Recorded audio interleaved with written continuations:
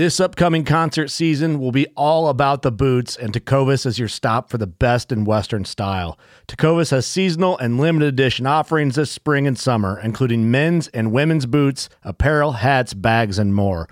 All Tecovas boots are made by hand in a time-honored tradition with timeless styles that are always on trend. And Tecovas has first wear comfort with little to no break-in period. It's hard to find this level of comfort paired with this level of style. Stop by your local Tecovas store, have a complimentary drink or two, that's WCB style, and shop new styles. The smell of fresh leather and friendly staff are at your service. Many stores even have leather custom branding to make your boots truly personalized. And with regular live music and events, there's no in-store experience like it. If you can't make it into a store, just visit tecovas.com. That's TECOVAS.com. They offer free shipping on all boots, as well as free returns and exchanges, and ship right to your door. Go to tecovas.com and find your new favorite pair of boots today. Fishing like a local isn't just about catching fish. It's about connecting with the environment and the people who call it home. It's about hearing the stories and traditions that have been passed down for generations and sharing unforgettable moments with the people you meet along the way. Fishing like a local is having an experience that stays with you forever. And with Fishing Booker, you can experience it too, no matter where you are. Discover your next adventure on Fishing Booker. The Hunt Stand Podcast is brought to you by Matthews Archery, elevating the archery experience. I've been shooting the Phase 4 33 this fall, and that thing has been shooting lights out for me. And so much, I got my first out-of-state buck with the Phase 4, and I got to go to Kansas this year, drew a tag, and got it done on opening day with a beautiful, giant velvet 8-point with my good friend Cody Butler, and we got it done with the Phase 4, and I can't say enough good things about this bow. I love the deadly accuracy of the bow, the deadly quietness of the bow, and the dead vibration in your hand when you shoot this thing. So if you're interested in learning more about the Phase 4 33, as well as the other bows in Matthews lineup and accessories, head to MatthewsInc.com. The Hunt Stand Podcast is also brought to you by Yamaha Outdoors and their proven lineup of ATVs, side-by-sides, and off-road vehicles. The Hunt Stand team has got the Wolverine RMAX 4 1000 XTR at our side this fall, and we are going to be putting this thing to significant use from the Deerwoods all the way up to the Elk Mountains. If you're interested in learning more about Yamaha, head to yamahamotorsports.com/side-by-side so you can check out that Wolverine RMAX 4 1000. The podcast is also brought to you by 10 Point Crossbows, the leader in crossbow technology for over 25 years. The Hunt Stand Podcast is also brought to you by Moose Utility Division, your brand for all seasons. And finally, the Hunt Stand Podcast is brought to you by Savage Firearms. Better comes standard.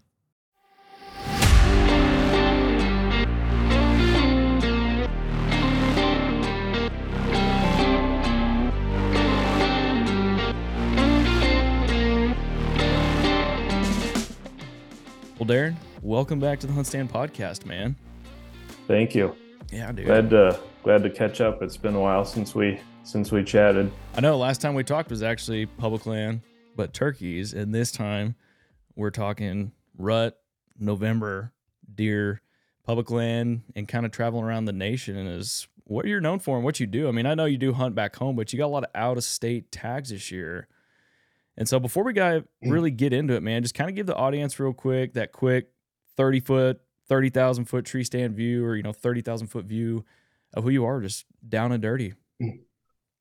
Yeah. So, I've been freelance writing for about, let's see, I guess 2008 was when I got started, Mm-hmm. and I've been doing it ever since. Just really, really passionate about public land whitetail hunting.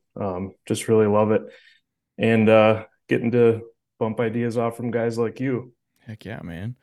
It's always fun to talk deer hunting. You can't complain about it. How'd you get into freelance writing? Is that what you wanted to do, like straight out of school, or like what'd you want? No, I actually hated reading and writing in school. I was actually homeschooled, which is interesting. Mm-hmm. all the way through high school. And I I think where it changed was I shot a really tremendous bear with my bow, and my grandma actually challenged me to write a story and try and get it published on that bear hunt. And at the time, I was just kind of really blindsided, I guess, by that because she knew that I, wasn't a big fan of school, and that it just probably wasn't really something that I was passionate about, obviously, at that point. So uh, I said, yeah, I'll write an article on that bear. And in the meantime, she got diagnosed with what's ALS, which is Lou Gehrig's disease. So she started regressing, and I did an article and submitted it to Bowhunter magazine. And time went by, and I thought it's never going to get published. I'm brand new at this. I don't have a name for myself, nothing like that.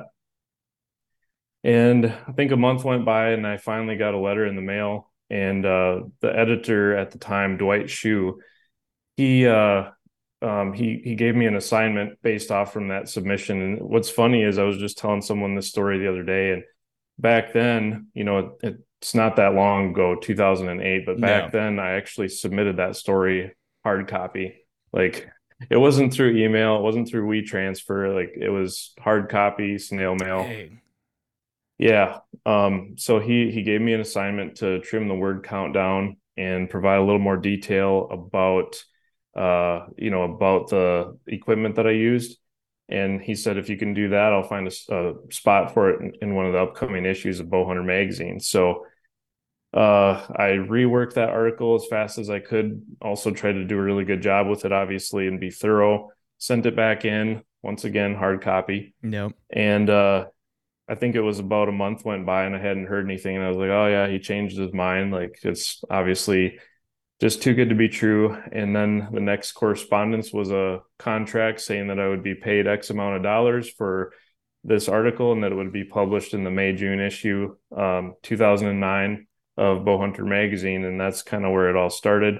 After that, I submitted more articles to several other magazines. I picked up a column in a magazine, Inside Archery, which is a trade magazine that goes to all the manufacturers and archery shops, sporting goods stores. After that, I just started submitting more and more articles, and eventually I was given an opportunity to become the editor of a magazine called Bowhunt America, which to my knowledge is not published anymore. And I was also the equipment editor for Inside Archery. So that was like my first full-time opportunity to be in this seat, doing the whole writing and editing thing. Did that for a couple of years, and then after that decided to venture out on my own and go freelance, and the Lord has provided all along the way, and I've had more than enough to take care of my wife and I, and get to travel the country and hunt deer and elk and antelope and all sorts of fun things. Heck yeah, man. That's a pretty incredible story. I feel like I get to talk to a lot of people about how they kind of got their start in the industry, if you will. And it always seems like there's a family member that had a huge impact on pretty much everyone. Might be somebody different in different cases, but yeah, pretty cool story, man. Yeah, and then to tie a bow on the top of that, that Bowhunter magazine issue with the bear story got published, and my grandma got to hold that in her hands, and I don't know if she was if she was aware enough to like read the whole thing. I know she obviously she had her wits about her, so she probably at least read some of it, but she wasn't doing too good at that time. I think she passed away probably within a month after that, but it was really cool for her to kind of spark me to try and write a story, for one thing, send it into a nationally known bow hunting publication, and then for it to come full circle and for her to actually hold it in her hands was, I get chills just talking about it. So heck yeah, man, I got goosebumps right now. But yeah, pretty dang cool.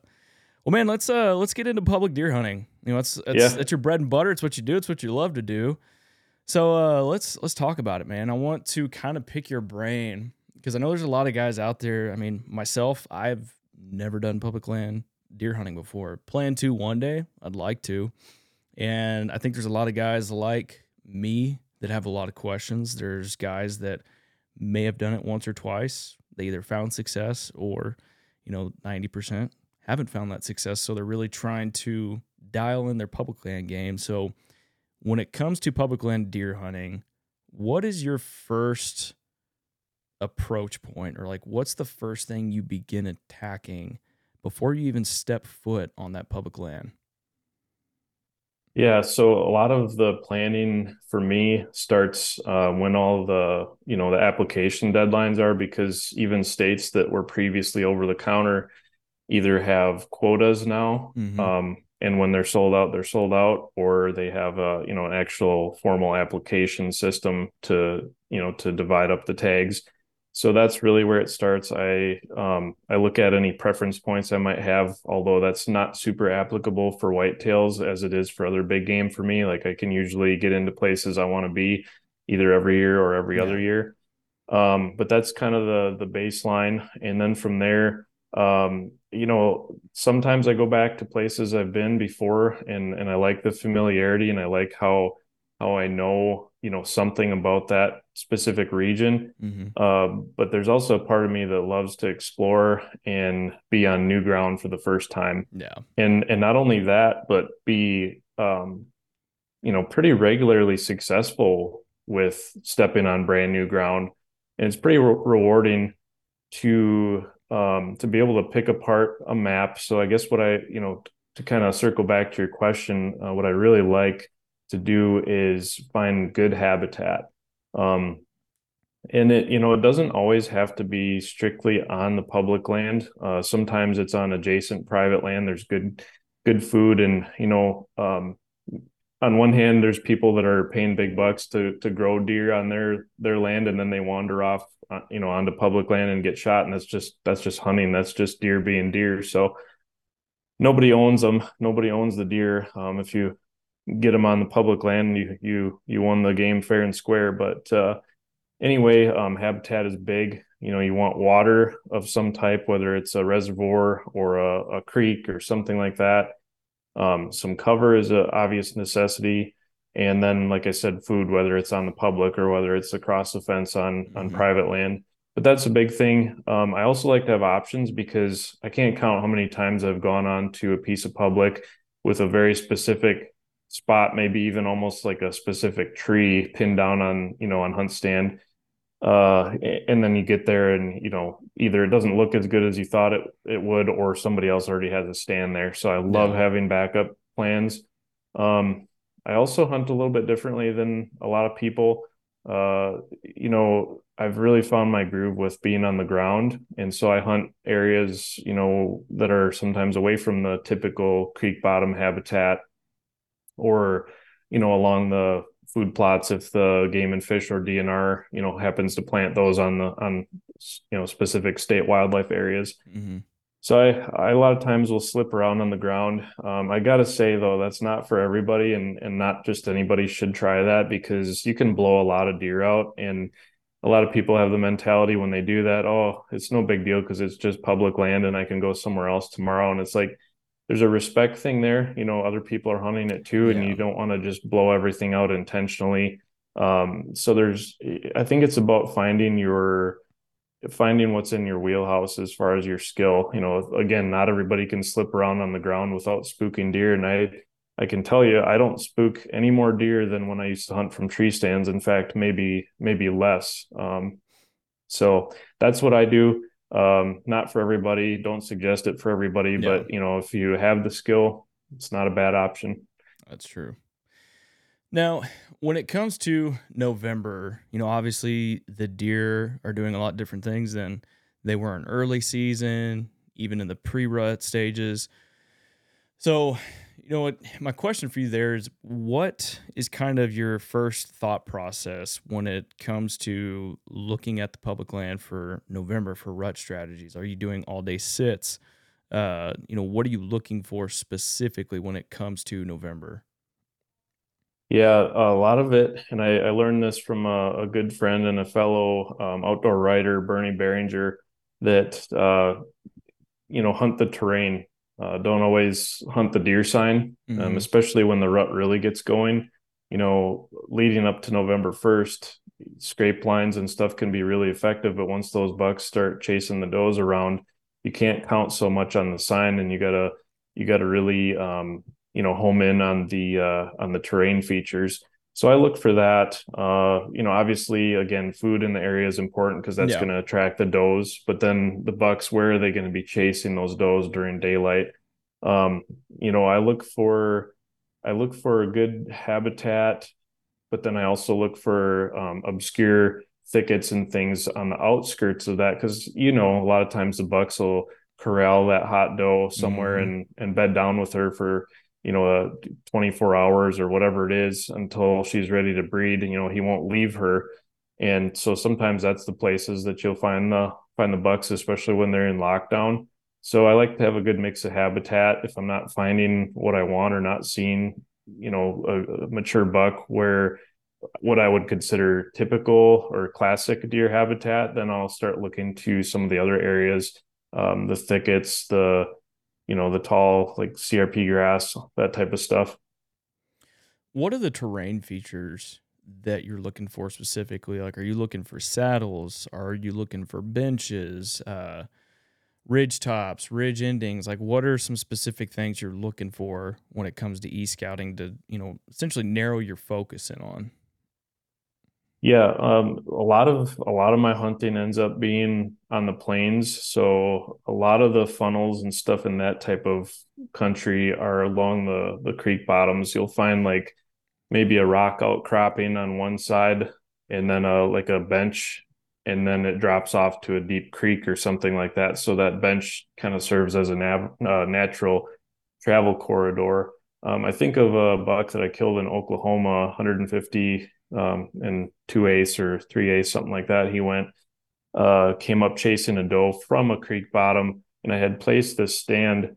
It was kind of like a grassy hillside that cut between a deep ditch and then like an actual cliff. So it's like any deer that would come through there naturally would go, through that grassy path that was beneath those two Yeah. big terrain features. So that's a good example. And there were some deer beds, in that tall grass. So I figured that's definitely a place that a buck would check for does.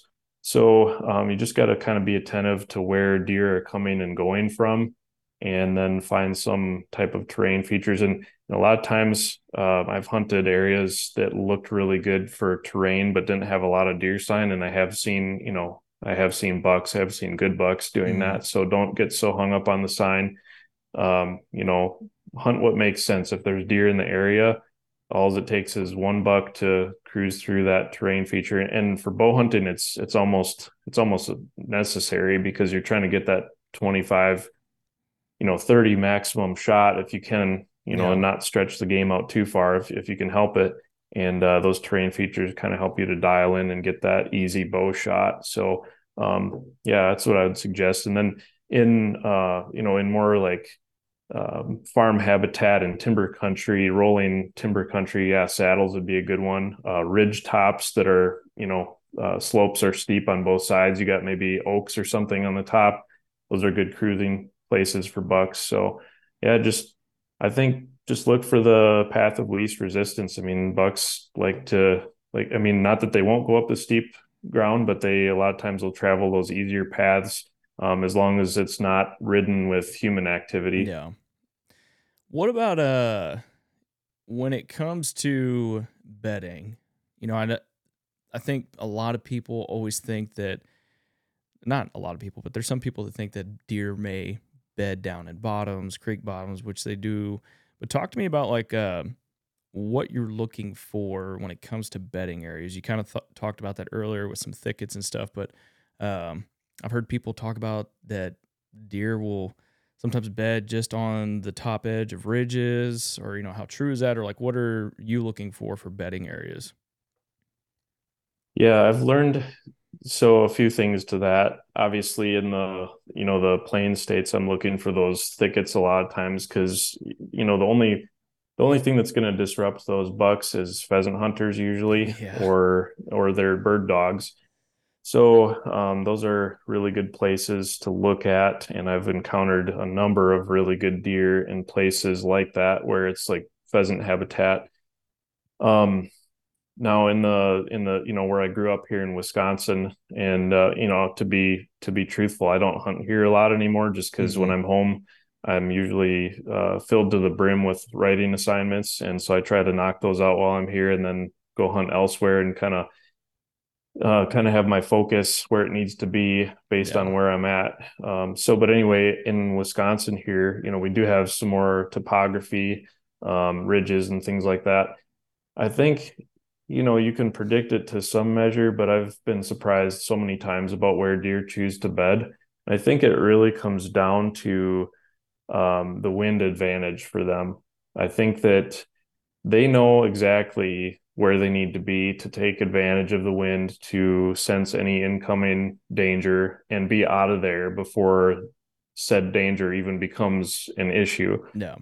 Um, yeah, I've seen that to be true. And um, I think again, just don't rule anything out. I mean, we'd be surprised how many times there's probably a big buck bedded, within 100 yards of a residential area, for example. I mean, they choose the areas that they can trust to sense danger before it becomes a real threat. It's funny you're talking about the bedding areas on it because I was talking with Josh Honeycutt recently on a podcast, and he had gone up to hunt his place in Ohio, and he had a buck that he'd been seen on camera throughout the summer. And I know this isn't specific to public land per se, but he knew a specific bedding area that this deer was spending its time in throughout the summer. And he knew or thought that this time of year, that deer was for sure going to be bedding somewhere else. So his entry to his stand location was going to be clean and really good access. He's like, man, as soon as I hit the tree edge of that buck's old summer bedding area, he said, I looked up and there he was, bedded down. Mm-hmm. Just so you always expect the unexpected with deer, I guess is the best way to put it. Yeah. Yeah, and then another point, and I've talked with other really proven big buck hunters, is that I think that I grew up misconceiving and being taught that once you bump a buck from his bed, like he's gone, he's on a different property for the Mm-hmm. rest of the season. And there's guys proving that that's not true all the time. And I Oh think it yeah. comes back to that that bedding area worked. If they were able to bust someone or bust, if it's a coyote, whether it's a human, whatever it is, if they were able to sense that and get out of there safely, they can trust that spot. It Mm-hmm. worked. Their entire plan worked.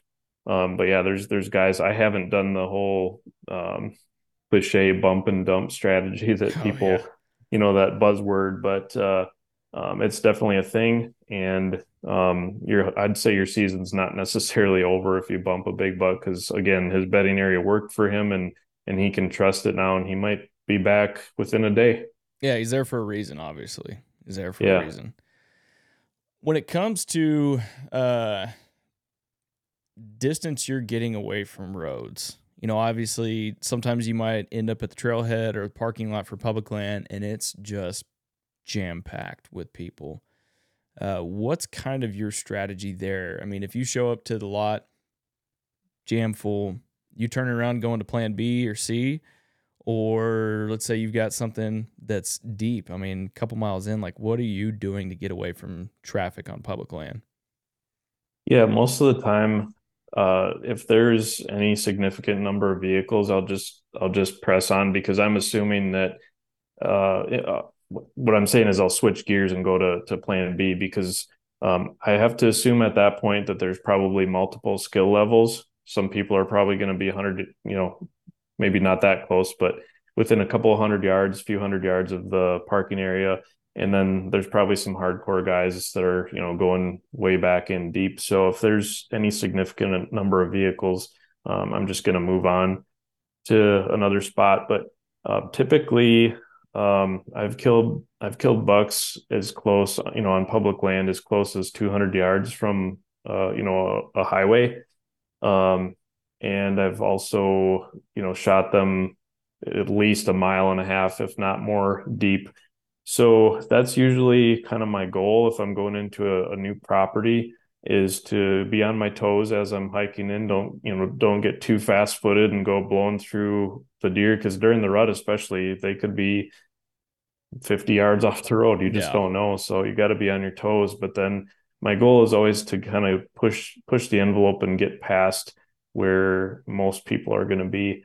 And the western states, or at least the plain states, like the Dakotas, Kansas, Nebraska, Oklahoma, a lot of hunters think you can see pretty much everything from the road, and you're obviously surprised once you hike a little bit how many different little pockets and nooks and crannies there are. So um, I think about my biggest buck ever. Not huge in terms of the deer world. I mean, but a very solid deer for a guy who hunts public land almost strictly.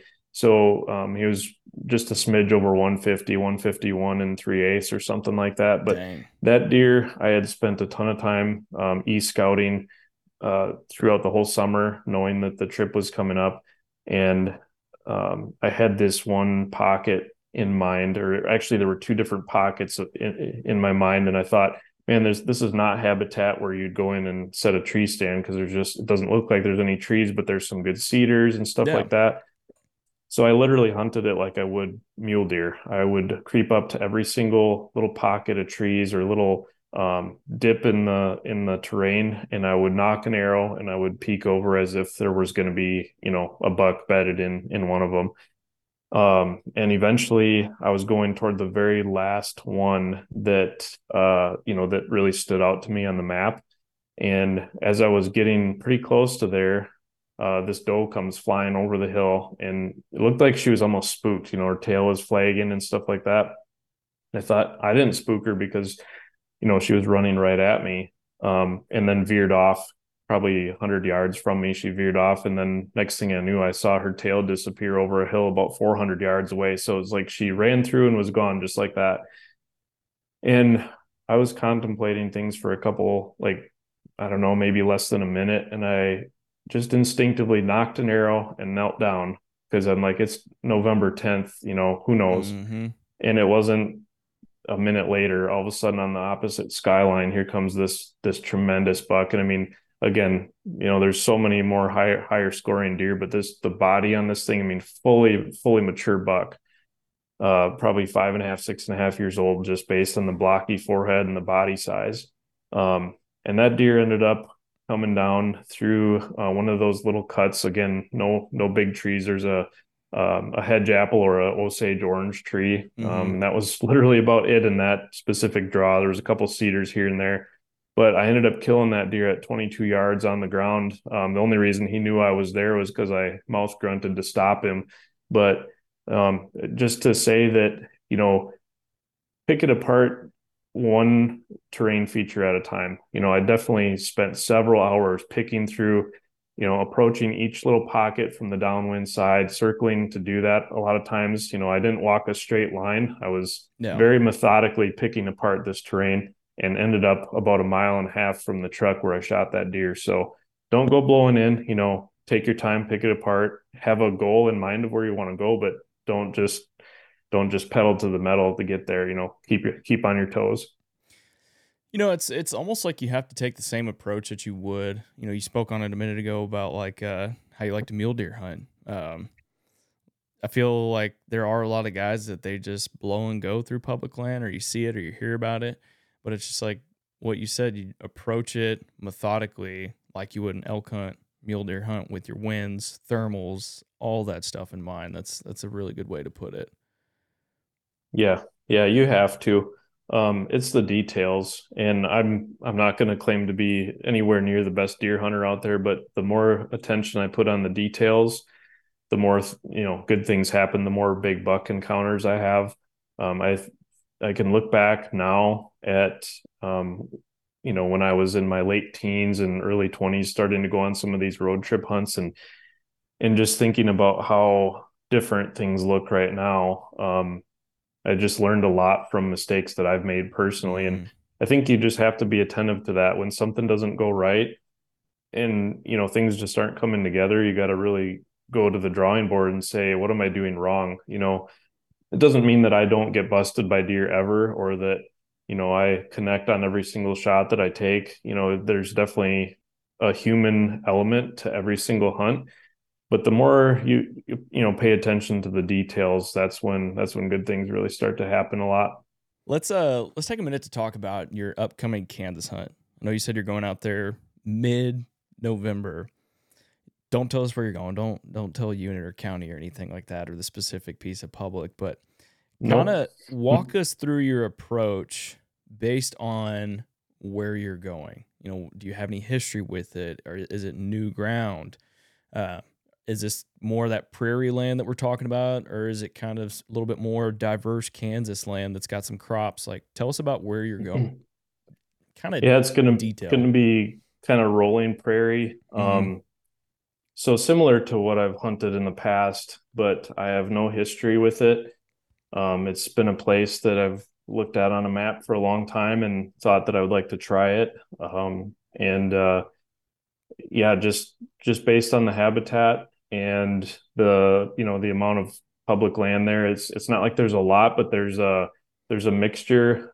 And I suggest that guys do that if possible, when you go to some of these states, find like a big state parcel or federal chunk of land that's open for public hunting, but then have some satellite options on the outskirts, like walk-ins, smaller state areas that might be overlooked, things like that. So that's usually my strategy with a lot of these out-of-state hunts, and that's definitely the case with this Kansas hunt coming up. Are there any crops in this? I know you kind of talked earlier that sometimes wildlife agencies, DNRs, and et cetera will go in and plant crops in certain areas. Do you have any of that within this, or just all natural rolling public land prairie? Yeah, there's definitely some stuff. It appears to be, again, I haven't stepped foot, but according to the hunt stand e-scouting, there's definitely some of those options, both on the public as well as there's definitely a lot of it on the outskirts. So I think deer will be coming and going a lot from the public areas. And then just with Kansas, if you hunt how I do and you like hunting how I do, a lot of times I'm not getting up at 2 hours before dark and getting out there. I'm a lot of times waiting until right at daylight, because during the rut, sometimes, you drive, a piece of walk-in might be dead for a whole week. Like, it might not have anything going on. And then boom, one morning there stands, a buck you want to go after. So that's kind of what I'm going to be doing. In terms of access and getting in, you doing e-bikes, or you strictly walk-in? I know you said you've got a pretty solid ground game that you like to approach, but are you putting, a hang on, or you taking saddles in with you? What's kind of your approach there? I usually don't carry any of that stuff. If I'm going to be on the ground, I'm going to be on the ground, and that's that. It's not to say that being up in a tree wouldn't be advantageous in some instances, but a lot of times when I spot a buck, I'm going to try and kill him right away. I'm not going to say, okay, I can set up on him this afternoon. So I'm very, very aggressive and have learned how to do that, pretty well. But I usually do carry, like in my truck, I'll usually have a tree stand and some sticks, just so I have options. Yeah. And usually a ground blind too. I can't really remember ever setting up a ground blind during the rut, but I carry one because you never know what circumstances will call for. But yeah, I definitely take a tree stand or two along just in case. And I, certainly have killed some dandy bucks out of tree stands on traveling trips like this. But yeah, a lot of it's on the ground. E-bikes, some states don't allow them on the state areas. Some of the federal lands have different restrictions. So a lot of times, especially during the rut, I'm usually just going in on foot. That way I'm hunting. As soon as I step, away from the parking area, I consider myself, hunting right then and there. And you kind of have to, otherwise you might, go through stuff and bump deer, like I said earlier. What about calling? Are you grunting, rattling antlers a lot, or are you just more visually trying to visually acquire that buck? And like you said, just getting super aggressive with him. Yeah, absolutely. So, like the buck I just referenced in Kansas, that one I didn't call or anything because I didn't feel I needed to. Mm-hmm. I do believe if I would have had my bow mounted decoy and had grunted at him or snort wheezed, I'm sure it would have, I'm sure he was just in the frame of mind where he would have come right in. And I had the wind advantage. But, grunting is a big deal, and snort wheezing, I think, is even better in some cases. One time I was in South Dakota and I spotted 3 bucks go into this cattail slough. And I'm thinking, okay, the one buck was a shooter, and I'm thinking, how can I go about this? So I waited till they got down into the cattails and settled down. Couldn't see them at all. Didn't know if they kept going and were a mile away or if they were down in there. But it is a big bedding area, so I figured maybe with the wind picking up that maybe they hunkered down in there. So I got as close as I could to those cattails with my bow mounted decoy, and I had literally no other cover other than some maybe knee-high grass. So I hunkered down and I started grunting really loudly because of the wind. And I just wanted that to really broadcast down into those cattails. And a few moments went by, and then I heard something, which was interesting because, it was really windy out. And I look through this oval shape in that shoot through decoy, and there's a buck making a rub, and it's the buck that I wanted to, go in after. Mm-hmm. And he sees my decoy, and I had it actually set up as a doe because, I didn't know what these bucks, what frame of mind they were going to be in. Yeah. So had it set up as a doe, did this grunting and stuff like that. And this buck came with his ears pinned back, but he was assuming that the buck was behind me. I was the doe, okay. And he's assuming that the buck is behind me. So he comes in and he starts circling, and he's at 30 yards. I'm like, I don't need my rangefinder anymore. So I drew back, and he kept circling with his ears pinned back. And I'm in plain sight with this, bow decoy, no other cover. I don't even know if I had a face mask on. I mean, it was just like, I felt like I had to pinch myself. It just didn't feel like it was legitimate. Yeah.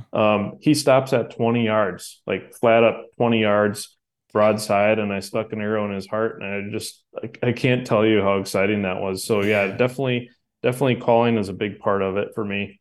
I always carry a grunt call. I haven't had quite as much luck with rattling as I have grunting and snort wheeze, but maybe I just need to try that a little bit more often. Yeah.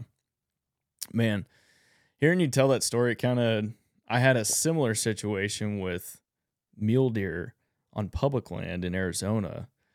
Oh yeah. And we were hunting January, so it was their rut, and we're sitting on a saddle away from traffic, away from, the thing that we found with the public land out there, there's just a lot of people that they just park at the end of trails, or they're just parking on the side of roads and they're glassing, and they're not going in past a mile. So we figured out we're going to go in 1.5 miles, 2 miles, and we start seeing a ton of deer. And kind of the same situation. We were sitting there and I had a shoot through decoy on the front. And the funny thing about it was actually a cow elk, because the guys we were with, they mistakenly brought elk decoys instead of their mule deer decoys. So it's all we had.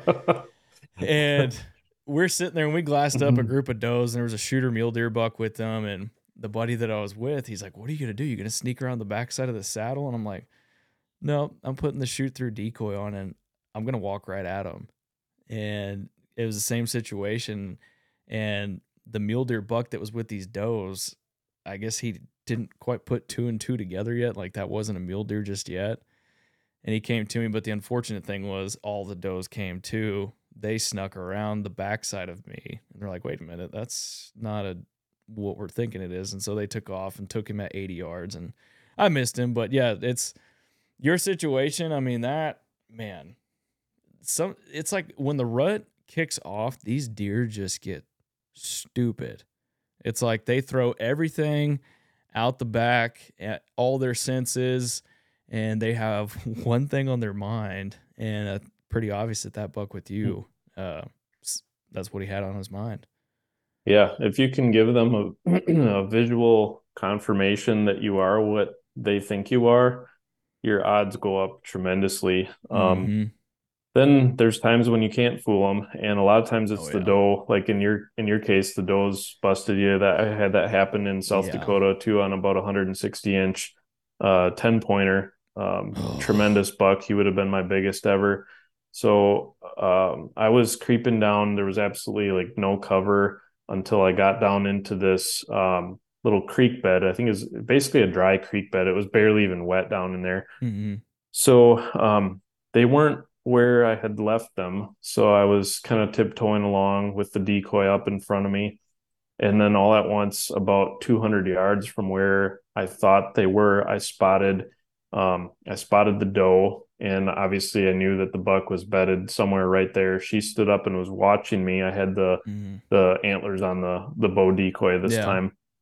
And she just didn't buy it. You know, she stood there and looked, and then eventually she took off, and that's the only reason that he did. You know, I don't think he even actually got a look at the decoy. Otherwise, maybe he would have come in to, you know, try and attack or something like that. But yeah, they went, and the doe was the reason why he made it out on that one.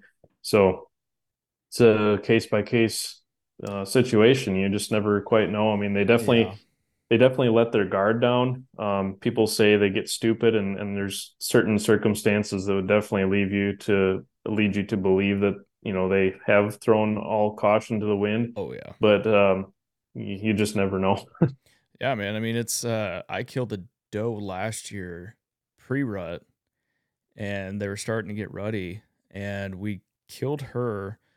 Went and dragged her away out of the trees to grab some photos and do because we were filming at the same time, so we were just grabbing some stuff real quick. And I looked up behind the camera guy, who was my dad, and there's this 8-point buck, you know, fairly probably about a 3-year-old deer, 5 yards behind him, smelling where she had laid down and died.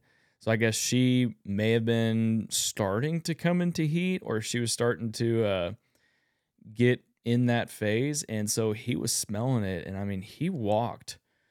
I mean, you can go and see it. It's a reel on the Hunt Stand IG page. You can just see he just walks like 5-6 yards around us.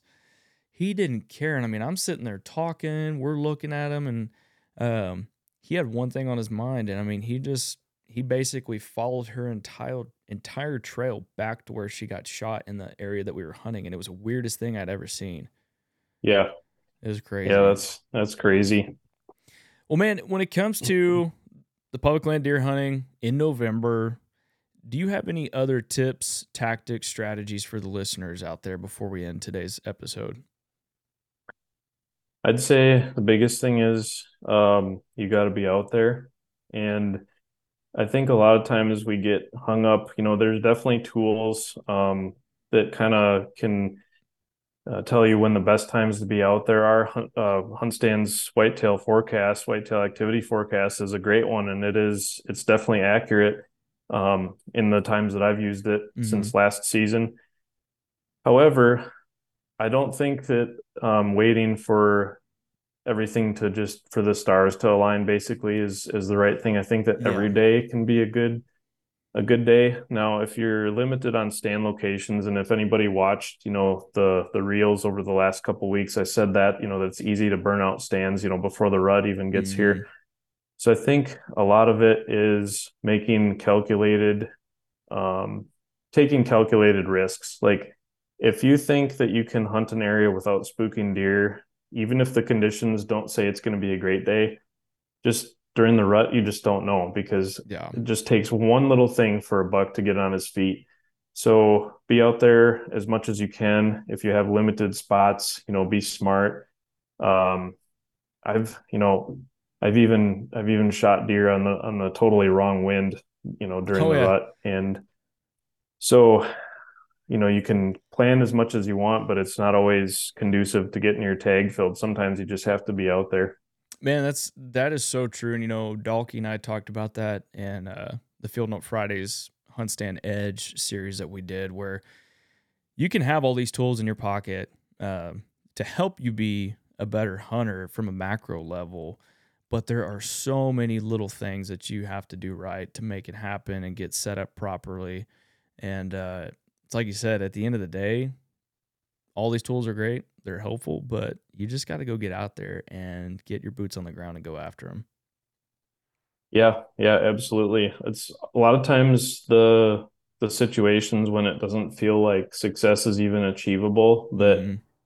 suddenly I'm looking at a dead buck on the ground. So Oh, yeah. last year in South Dakota was a perfect example. It was actually, to be honest, too windy to be bow hunting. I probably shouldn't have gone, Mm-hmm. or at least I should have limited my shots to like 10 or 15 yards.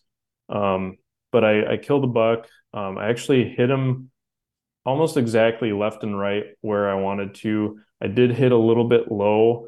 I think if I would have been higher, I would have definitely taken out both lungs. But as it was, I was back just far enough that a low shot didn't quite get the lungs, and it did stop just shy of like, well, actually like just behind the heart, sort of. It was kind of an odd shot. Yeah. So I did have to let him go overnight, which I felt terrible about. But nonetheless, those conditions were horrible. I didn't think I was going to even come close to getting a deer that day because I hate hunting in the wind. And I got it done. Again, I wish my shot would have been perfect, but even when it's not windy, that. I mean, if you bow hunt long enough, I'm not making excuses or anything like that. But anybody that bow hunts long enough, like you're going to have stuff happen, Oh, yeah. and it's just a lot more difficult than leveling some crosshairs up on the shoulder and squeezing the trigger. So Mm-hmm. um, that happens. But yeah, got to be out there to fill the tag. So that's kind of the thing I would leave people with. Yeah, man, absolutely. And it's like you said, like being a bow hunter, you can have things go wrong, and like kind of like you noted on earlier, like I've had situations, and I think a good thing to note too is like if you go out on that perfect day, it's so-called perfect day, everything's right, and you don't see deer, I feel like some guys and girls get so disappointed. It's just like it's like a shot in the heart, like you just go line up on that perfect day, perfect win, and the deer doesn't show up. Like you said, I've gone before not expecting to see anything, wrong conditions. I'm just going out there because I want to be in a stand and just hunt. And like you said, you'll be standing over a dead deer. So Yeah. So I got to ask, what are your plans now that Kansas is out of the way? What do you got going for the rest of the rut? So actually doing a Colorado rifle elk hunt, Oh, second nice. second season over the counter. We're gonna go get out on public land. We're gonna do a hunt stand original with Jermaine Hodge. He religious hunt stand user, and he's been a world elk calling champion, and he is currently an active U.S. military member in the Army, where he coaches the Team USA or the women's wrestling team, and then he also does stuff for I think it's called the World Athlete Program. So essentially, Team USA women's wrestling, and he's going to be retiring at the end of this year. So we're gonna go help tell his story, and we're both gonna have elk tags in our pockets and see if we can get it done. And then after that, pretty much Texas, potentially Oklahoma, South Texas later on, and then seeing if I can squeeze in a trip to Kentucky, but we'll see what happens there. So, Yeah. how about you? Other Well, other than Kansas, what do you got? I've got a South Dakota tag as well as so that's archery, Mm-hmm. statewide archery, and then I got invited on a tribal hunt. So I've got a South Dakota tribal tag, and then Kansas, and then later on, I'm doing a hunt with a few different manufacturers in Illinois. That'll Sweet. be like the first. I think they call it gun nowadays rather than shotgun because straight walled Yep. cartridges are allowed. So it's I think the first gun season. I'll be there with a group of other guys and hunting a property or hunting with the outfitter that I hunted with last year. Mm-hmm. And I don't know. I always go into it with kind of lower expectations because in my first few outfitted hunts that I ever got invited on as a writer, I had really wild expectations and outfitters are not invincible, and it's not always an easy hunt. In fact, it's usually not. I've killed way more bucks on DIY hunts, and that's my preference, but it's always cool to hang out with some industry people and get to see some new products and test them out and stuff like that. So, we'll see what happens. Maybe at least I'll get a doe. And if I'm lucky, maybe I'll get a monster. Heck yeah. No, that's, I had the same expectation last year. Was my first side to be on the rider or media portion of a media hunt. Like I worked for a company previously where we did a lot of the riders events and brought people in. Sure. And it was a pretty good operation in South Texas, but I went up to Ohio with those high expectations like you're talking about and hunted hard for 6 days. And out of the 7 guys that were there, only 1 killed a buck. Actually, we only had 1 deer get killed. So it was tough, but yeah, same situation. It was a gun season, straight wall. Yeah. So it was pretty cool, but no, man, I appreciate your time today talking deer hunting, public land, November, and hopefully a lot of listeners get something from this podcast and apply it to their game plan and find success like you have. Yeah, that's always the goal. I mean, we all hunt for a lot of different reasons, but at the end of the day, I hunt to kill a deer, and I think a lot of people share that. It's satisfying. There is a little bit of bittersweetness with it because, your tag is filled and you're done, but also there's the satisfaction of everything came out, as planned. So that's the goal. And hopefully people can realize that if they picked up on any little tidbit from this talk, good. If not, we got to talk some deer hunting, and that's never a bad thing. Heck yeah, man. Appreciate your time. Until next time. Yep. Thanks, Will. All right, y'all, there you go. There's another Hunt Stand podcast episode. We are in the middle of the rut now, and hopefully you learned a little bit from Mr. Darron McDougal today on some public land hunting tips, whether it's, depending on what time of the rut it is. It's any time November, some of this could apply, and even outside of the rut. So if you're headed to public land, you want to make sure that you heed the advice from Mr. Darron McDougal. But y'all, we just want to thank y'all for tuning in to the Hunt Stand podcast. We greatly appreciate the support. If you haven't yet, rate and review the podcast for us. We really appreciate the support for that. It helps us out. And if you haven't yet, make sure you have the Hunt Stand app downloaded. We have free, pro, and Pro Whitetail, so you can unlock all the features of Hunt Stand. Upgrade to Pro Whitetail today, especially if you're heading out to public land. So again, y'all, thanks again for tuning into this week's episode of the Hunt Stand podcast, and we'll see you on the next one.